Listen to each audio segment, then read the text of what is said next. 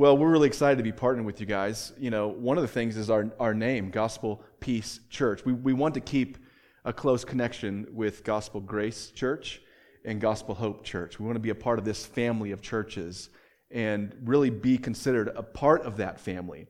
And so that's why we wanted to keep that kind of name. It wasn't forced upon us. We could do whatever we wanted, it seemed like, but we really wanted to keep that close connection, calling us Gospel Peace Church.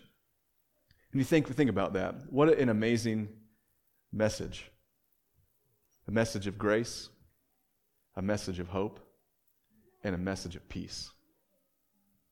Praise the Lord that we get to be a part of that mission, God's mission to reach nations with the gospel and proclaim this gospel of peace, right?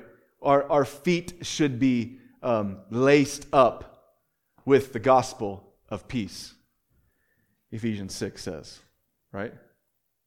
Did you know that Jesus made peace by the blood of the cross? Colossians 1. See that? There's a war that happened at the cross, a bloody cross. And what comes from that war? Peace. We want to proclaim this message of peace to the people of Logan, and there is a significant need there in Logan, and we'll be talking more about that in the next hour. But one really sad, devastating thing. 2 weeks ago, I found out that already since high school graduation, in a high school of about 1,500 students, so maybe a little over 300 graduates this year at Logan High, since graduation, 5 students have committed suicide. Do they know the gospel of peace? Do they know the gospel that can bring rest? Do they know the gospel that can bring reconciliation? We can have peace with God. Romans 5. So what a privilege to be proclaimers of this gospel. And the songs that we've sung this morning pair so well with what we're going to be talking about this morning in Ecclesiastes. So if you have a Bible, would you please open up to Ecclesiastes? Ecclesiastes chapter 1, and we'll get into a little bit of chapter 2, and hopefully set you up to read the rest of Ecclesiastes. We sang songs about God being for us this morning. We sang songs that in Christ alone my hope is found. But maybe you came this morning thinking, yes, I know that's true, but when I look around, it doesn't always seem that way. And I think the message of Ecclesiastes is going to help us with this as we kind of pair these two ideas of difficulty happening, but there is a God, and He is for us. Remember the things that were important to you when you were a kid? Do you remember? When you were a kid, the things that were important to you, and now you feel like they just seem kind of meaningless to you? What Lego set should I buy? Remember those days? Remember the days of like collecting Atlanta Braves baseball cards? Anybody? Okay, yeah. David Justice. Okay, remember when it was important who was sitting in the front seat of the minivan? Remember that? Maybe you guys have experienced that even this morning when, no, I called shotgun first, but you weren't outside yet. But my mom always spoke truth like this. We're all going to the same place, right? Like, yeah, that's a good point. Okay. Remember when the iPhone 4 came out? Was that a thing? I don't even remember. But remember when the iPhone 4 came out, how important that was? Remember that? Remember that high school basketball game that the world was revolving around? Remember that? Remember those days? Now they just seem meaningless, right? We don't remember the scores. We don't remember that Lego set. We don't remember the cool air that came out of the front seat of the minivan very well. This is the kind of thing that's happening in Ecclesiastes. An older, mature man looking back on life thinking, what was that all about? That seemed kind of pointless. It seemed meaningless. He says, why did I do what I did? What in the world was going on? Why did I even try? So that's what this book is doing. Now, let me just give you a couple of introductory notes. And the reason I'm taking the time to do this is because I want to help us read the book better. There's some keys to helping us read this book better. It's like reading the introduction of a book, right? Don't skip the introduction. I know you want to get to chapter 1 and just jump right into it, but the introduction is actually really important. So allow me just a couple minutes to introduce the book to you. Ecclesiastes is the name of the book. Does anybody, what in the world does that mean?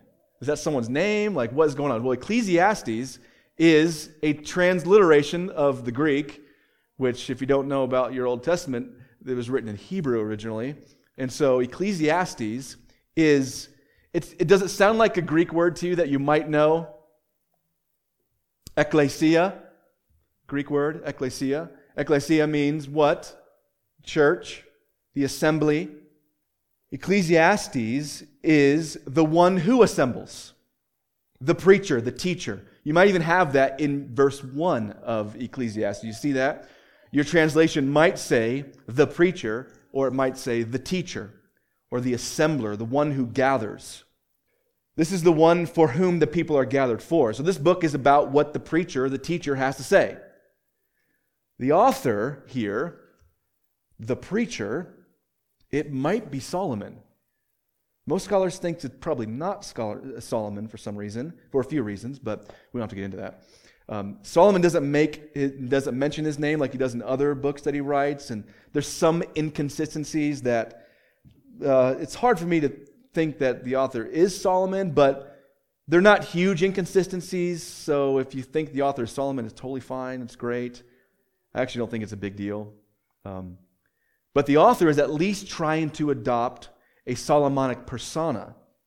He's at least trying to draw our minds to Solomon. And that's the way he's going to start. Look at verse 1. The words of the preacher, the son of David, king in Jerusalem.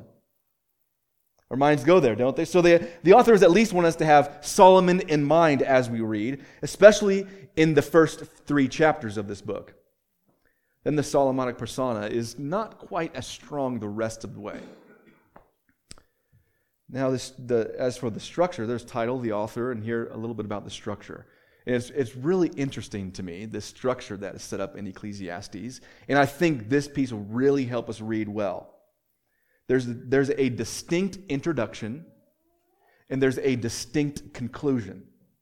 It's so distinct that we say there's a frame narrator. Understand? The frame narrator, he frames the book, introduces the teacher, and then this middle part is the teacher teaching, and the last part, the frame narrator, concludes. He gives the conclusion of the matter. So what's cool with Ecclesiastes is that you have a lot of topics discussed, a lot of observations about what life is like in the world. Spoiler alert, it's pretty messed up. And there's a lot of seeming discrepancies in the world, like what is going on? A lot of meaninglessness, it seems. A lot of questions that are left unanswered. And then at the end, the frame narrator steps in and gives the conclusion of the matter. He settles the unanswerable questions. He sets everything at rest.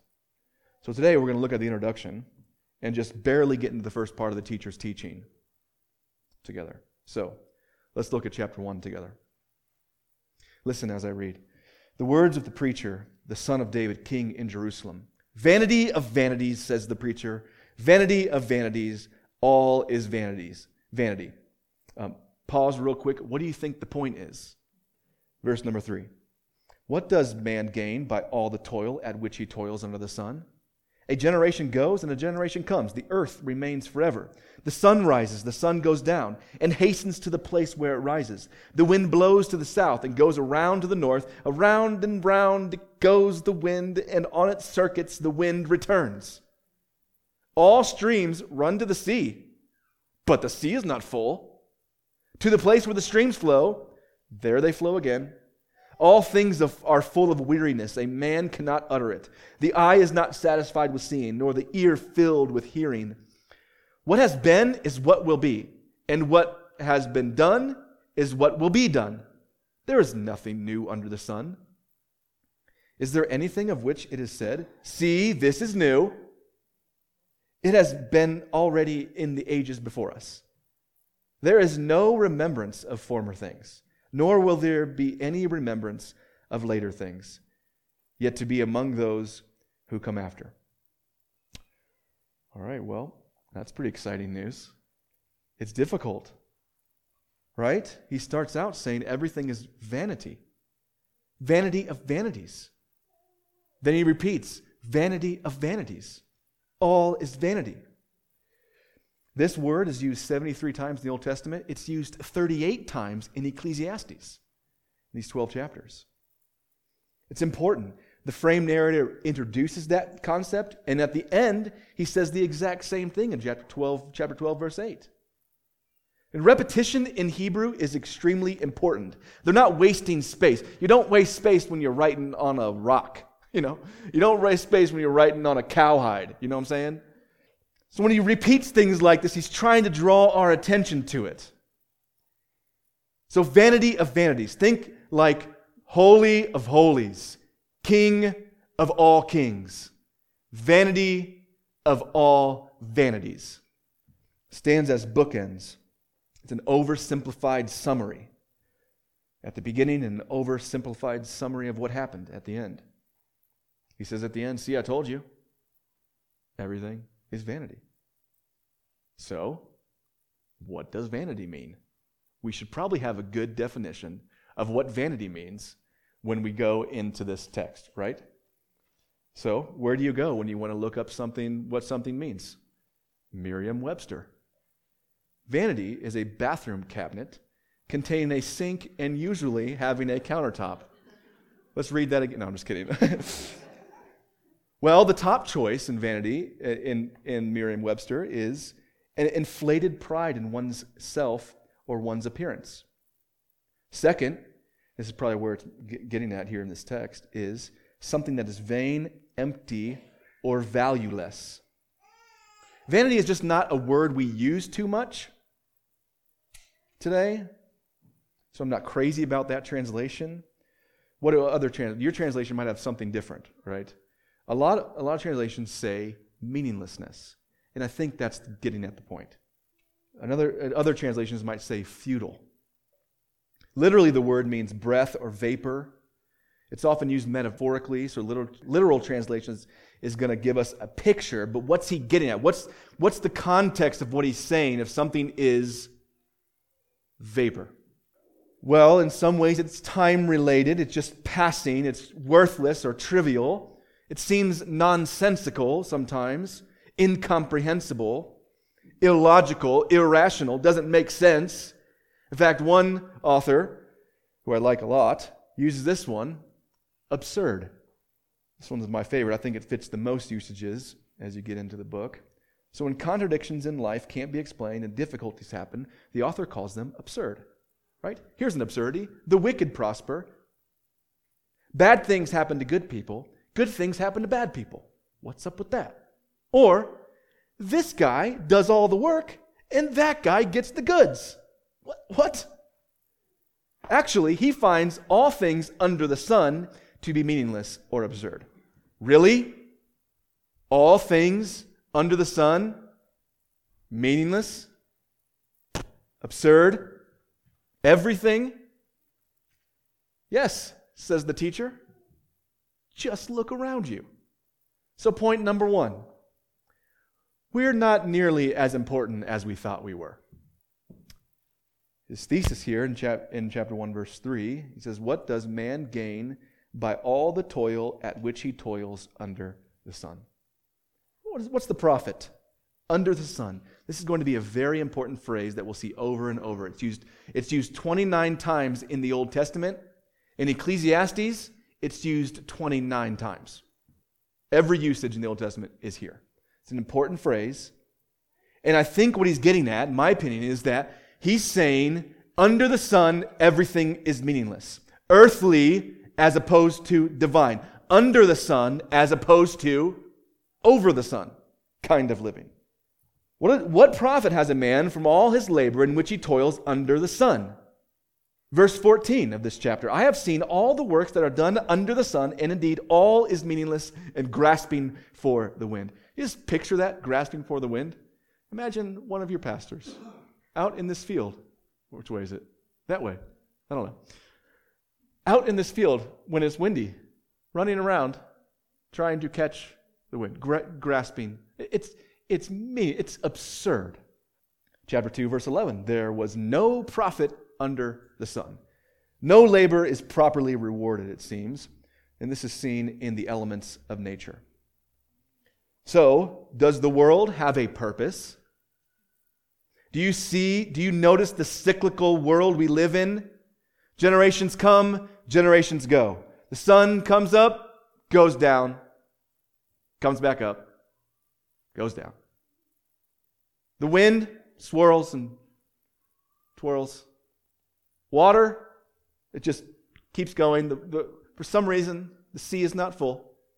Circling around us, swirling without purpose. It seems that there's no point. These things never stop. They definitely don't care about me. Everything just moves on. Though mighty and incessant, one author says, they seem to accomplish nothing in particular. This world is cold and impersonal. Have you had that feeling in 2020? Have you sat at home thinking, what in the world is going on? There's these terrible things happening all around me, and many of them having a direct effect on my life right now. But yet, the world just moves on, not seemingly accomplishing anything in particular. In fact, the wind blows. Remember that a couple weeks ago? What is happening? And it's true. Under the sun, it's meaningless. If there's nothing over the sun, it's all meaningless if there's no God. Maybe you've fallen into despair, into believing that life is only about what's under the sun. Maybe we've fallen into the temptation to believe that there is no God in the way that we think, in the way that we live today. So what's the point? Why does he say this about the world moves around without a care for me in these first few verses? Well, the point is we're not nearly as important as we thought we were. Do we realize how tiny we are? Do we realize how seemingly insignificant we are in the grand scheme of things? It seems. We're not the center of the universe. We're not God. We're not nearly as important as we thought we were. Have you ever had this kind of moment? When you go somewhere thinking you're pretty important, but then realize you're not nearly as important as you thought you were? I was going to officiate a wedding one time. Had been doing premarital counseling for weeks with this couple. The Sunday before the wedding, they're getting married on Saturday, the Sunday before the wedding, the bride says to me, well, my uncle surprised us and got ordained. So he can officiate the wedding. In other words, you're out, he's in. Not as important as I thought I was. Of course, they were so kind about it. And look, it's their wedding. Do whatever you want. It frees me up from talking. That's great. But it's a weird feeling, isn't it? Situations like those can be awkward, but they also serve as a great reminder that we're not as important as we think we are. Imagine the young basketball player expecting to take on his senior year as the star. This year is his year to be the MVP. And then LeBron James' little brother moves to town. Like, okay, maybe next year. Oh, wait, I'm graduating. He's no longer as important as he thought he was. In fact, have you ever thought about sleep before? You know, you do that a lot. One pastor says this, sleep is a daily reminder from God that we are not God. Once a day, God sends us to bed like patients with a sickness. The sickness is a chronic tendency to think we are in control and that our work is indispensable. To cure us from this disease, God turns us into helpless sacks of sand. So good. Once a day. How humiliating to the self-made corporate executive that he has to give up all control and become as limp as an infant every day. Sleep is a parable that God is God and that we are mere men. God handles the world quite nicely while a hemisphere sleeps. Sleep is like a broken record that comes around with the same message every day. Man is not sovereign. Man is not sovereign. Man is not sovereign. Don't let the lesson be lost on you. God wants to be trusted as the great worker who never tires and never sleeps. He is not nearly so impressed with our late nights and our early mornings as he is with peaceful trust that casts all anxieties on him and sleeps. Trust him. Do you trust him? Do you know that God is in control of everything? Lean on him. Rest in him. Trust in him. Wake up in the morning when the sun comes up again. See the sunrise. Feel the wind against your face. Watch water flow down a river and be reminded that God is in control. We are not. So, as Paul would say in Philippians, do not be anxious about anything, but in everything, by prayer and supplication. What kind of prayer and supplication? Thanksgiving prayers and supplication. Prayer and supplication with thanksgiving, let your requests be made known to God. So if you're anxious about anything, pray, pray, and pray. That's what he says. With thanksgiving. And what happens then? The peace of God, which surpasses all understanding, you're not going to know how it works. The peace of God comes and will guard your hearts and your minds in Christ Jesus. So, are you anxious? Or does your heart sink into worry at the mere mention of the presidential election, or COVID, or work tomorrow, or struggles with your family? The message here is to let the cyclical world in which we live be a reminder that God is in control. We're not. So trust him. Take your anxieties to him, Philippians 4 says. Everything in prayer and supplication with thanksgiving. So when you pray in worry, when you pray in anxiety, be thankful. One pastor says this, don't just take your prayer journal, take a hymnal. So, pray, pray, pray, because he is in control. And look at the reaction in verse 8 to all these things that are happening. All things are full of weariness, a man cannot utter it. The eye is not satisfied with seeing, nor the ear filled with hearing. Doesn't that look like an anxious person? Someone who's full of weariness?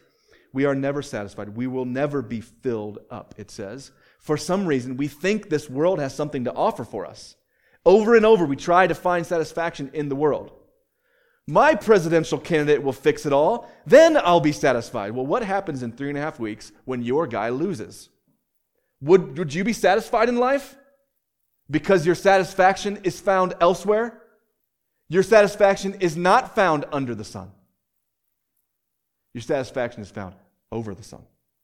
We will never find satisfaction. We will never find peace in things under the sun. Instead of satisfaction, we find weariness, we find anxiety. So, how are you doing? Is this where you found yourself today, anxious and worried? Trust the Lord.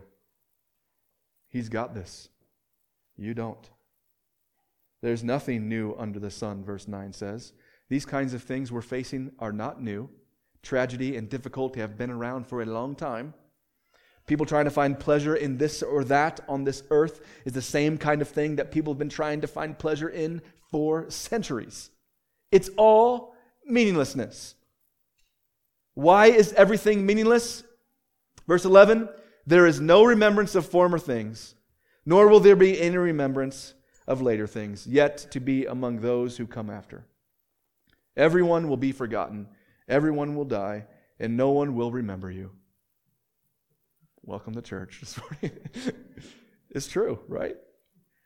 So think real quick about your great-great-great-grandfather. Remember him? What was his name again? What was his name? What was his name? You have 16 of them. Could you just grab one of them? Like, let me know his name? I mean, Gustav Dinstel.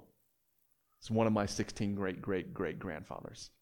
And that's the reason I chose great-great-great-grandfather, because I don't know my great-great-grandfather's name or the 4 great-grandfathers' names. Do you remember Abraham Lincoln's friend's cousin? Remember him? Me neither. And really, we read about Lincoln Abraham Lincoln? Do we really know him? Do we know the ins and outs of his life? They're totally forgotten. Living for things under the sun, his point is, will not bring satisfaction. But someone should try, right? Someone should give it a shot, right? Well, the teacher goes for it, and he goes all out. Here he goes, the deep dive into foolishness. So point number 2, don't live for things under the sun. Don't live for things under the sun. Well, what about wisdom? He starts out. What about wisdom? Look at verse 12. I, the teacher, have been king over Israel in Jerusalem, and I applied my heart to seek and to search out by wisdom all that is done under the sun, under heaven. It is an unhappy business that God has given to the children of man to be busy with. I have seen everything that is done under the sun, and behold, all is meaninglessness, a striving after the wind. What is crooked cannot be made straight, and what is lacking cannot be counted. I said in my heart, I have acquired great wisdom, surpassing all who were over Jerusalem before me. And my heart has had great experience of wisdom and knowledge.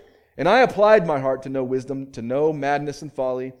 I perceived that this also is but a striving after the wind. We are to think of the teacher in terms of Solomon. Solomon's his model here. He seeks, it says. He searches, it says. He sees, he says. He applies his heart to know. And what does he find? Here's a few things that he finds. An unhappy business. It's all meaninglessness. It's like striving after the wind, and it's like striving after the wind. Do you see what he's trying to do? He's trying to make sense of everything. He's trying to take what is crooked and make it straight. If I could just figure it all out, this crooked thing that's happening all around us, and here's why, oh, I understand. He sees crookedness in the world, and he's trying to straighten it all out. The teacher learns that he cannot straighten it out. Is this your temptation? I just need to make sense of everything so I can understand, so I can be in control of the situation. But he can't straighten it out. Why not? Well, look ahead in chapter 7, verse 13.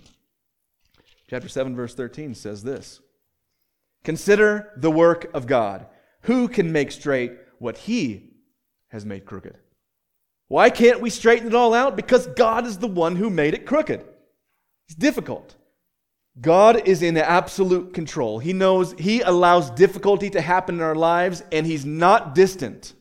He has a specific purpose in allowing calamity, COVID, cancer, or whatever crisis we find. We look at a crooked situation. We want to make it straight. We want to try and straighten it. We say things like, this is why he's doing what he's doing. We know what's happening here. We think we know God. We know what God is doing. But do we really? In retrospect, sometimes we get the grace of seeing the hand of God at work, right? And we think, this seems to be what God was doing. This is the way he changed me. This is the way he changed this person or that person. It's a grace from the Lord when we get to see what God is doing in the past. But what if we can't see? What if we don't know exactly why God allows bad things to happen? Why? Would you still trust him? Or are you the kind of person that has to know, that has to be in control? Give it up. You're not in control. I heard this illustration recently. You're not in control. You're not in the driver's seat. You're in the back seat. That's not the steering wheel you have a hold of. That's the headrest. And it's not connected to the steering. You're just annoying people. We're not in control. God is. Do we trust him? Do we trust him? Even the things that we look at and we say, that is so messed up. How is that working for our good and for his glory? How is God for me? We just sang in that. God knows. Do we trust him? Verse 18. For in much wisdom is much vexation, and he who increases knowledge increases sorrow. You can gain great wisdom, but discomfort will come. It forces you to see life's absurdities. It's life's crookedness. Remember when you were a kid and blissfully ignorant? Those were the days, weren't they?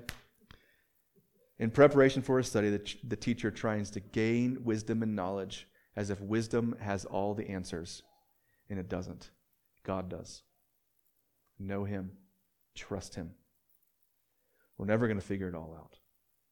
Well, what about pleasure? What about pleasure? So first, what about wisdom? Secondly, what about pleasure? In chapter 2, I said in my heart, come now, I will test you with pleasure. Enjoy yourself. And behold, all was vanity. He states his quest there to find value in pleasure, and his conclusion he states already, it's meaninglessness. Verse 2, I said of laughter, it is mad, and of pleasure, what use is it? I searched with my heart how to cheer my body with wine. My heart still guided me with wisdom, and how to lay hold on folly, till I might see what was good for the children of man to do under heaven during the few days of their life. I like to laugh. I enjoy things. What's the point of that? He says. Wine will cheer me as I indulge, he says. And then verse 4 through 7, I want you to notice something that's repeated. I'll try to draw it out. Verse 4, I made great works. I built houses and planted vineyards for myself. I made myself gardens and parks and planted in them all kinds of fruit trees. I made myself pools from which to water the forest of growing trees. I bought male and female slaves and had slaves who were born in my house. I had also great possessions of herds and flocks, more than any who had gone before me in Jerusalem. Stuff, things, finding pleasure in acquiring things. You see the repetition there of myself, I made myself these things. His purpose is self-pleasure, not on others. It doesn't satisfy. You would think that, naturally, we would think that if everything was for me, like if everybody was for me, then I would be satisfied. Here's the thing. It's not true. Verse 7, he bought male and female slaves. He had people to do everything for him. Verse 8, I also gathered for myself silver and gold and treasure of kings and provinces. Money. I got great singers, both men and women, and many concubines, the delight of the sons of men.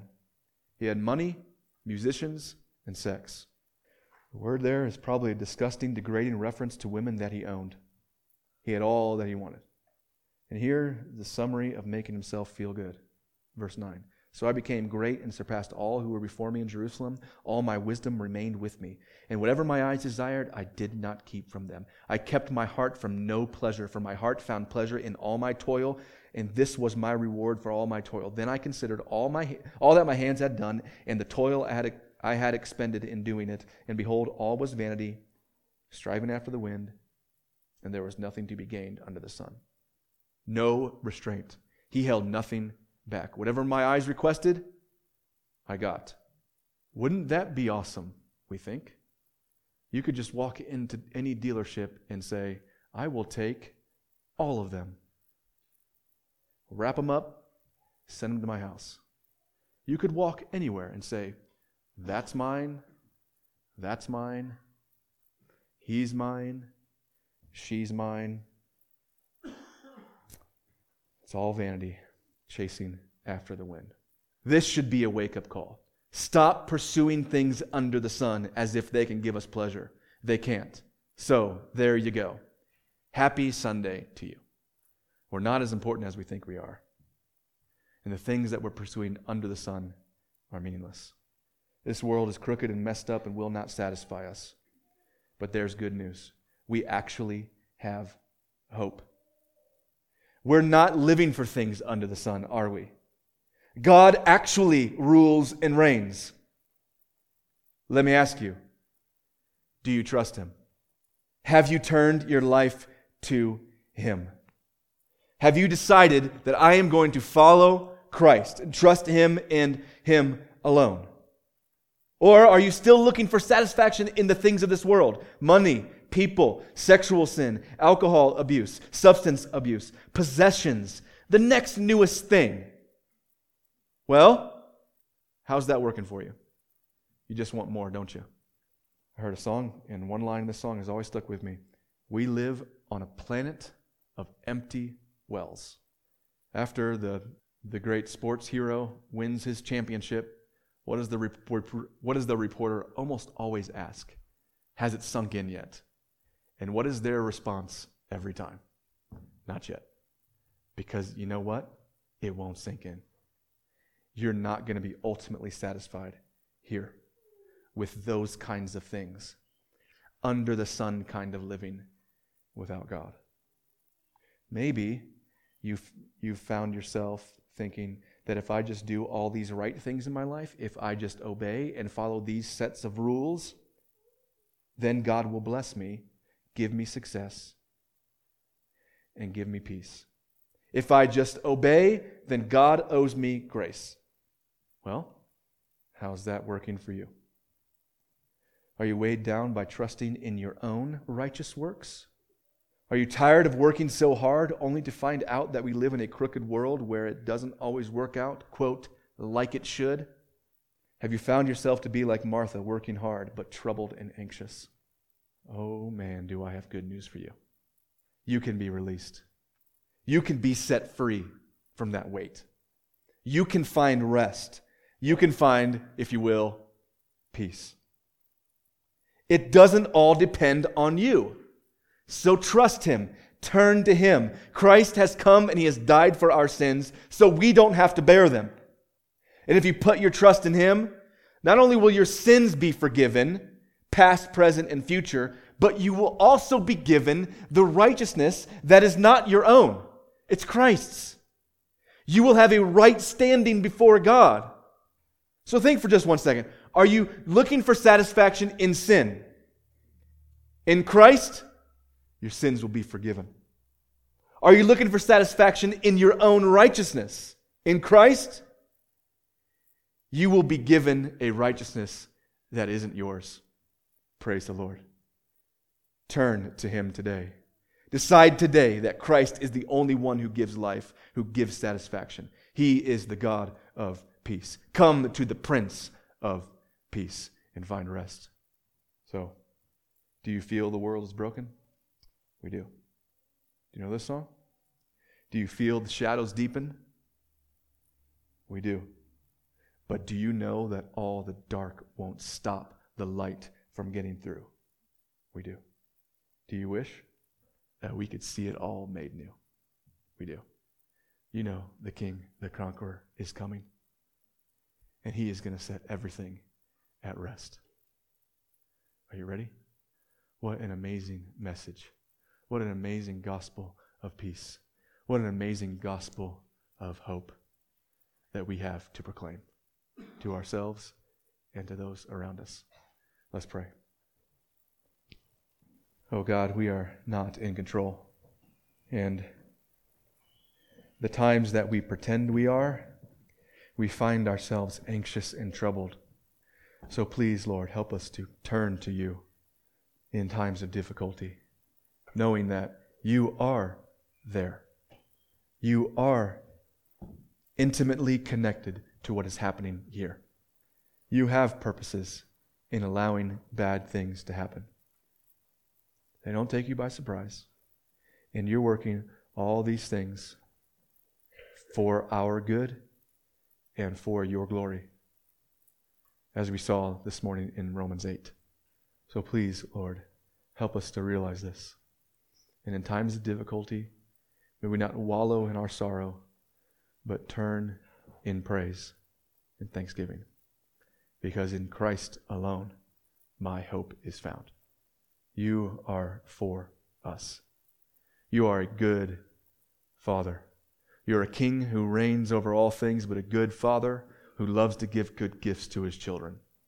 So we ask You, please grant good gifts.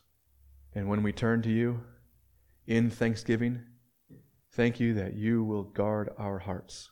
The God of peace will guard our hearts and our minds in Christ Jesus.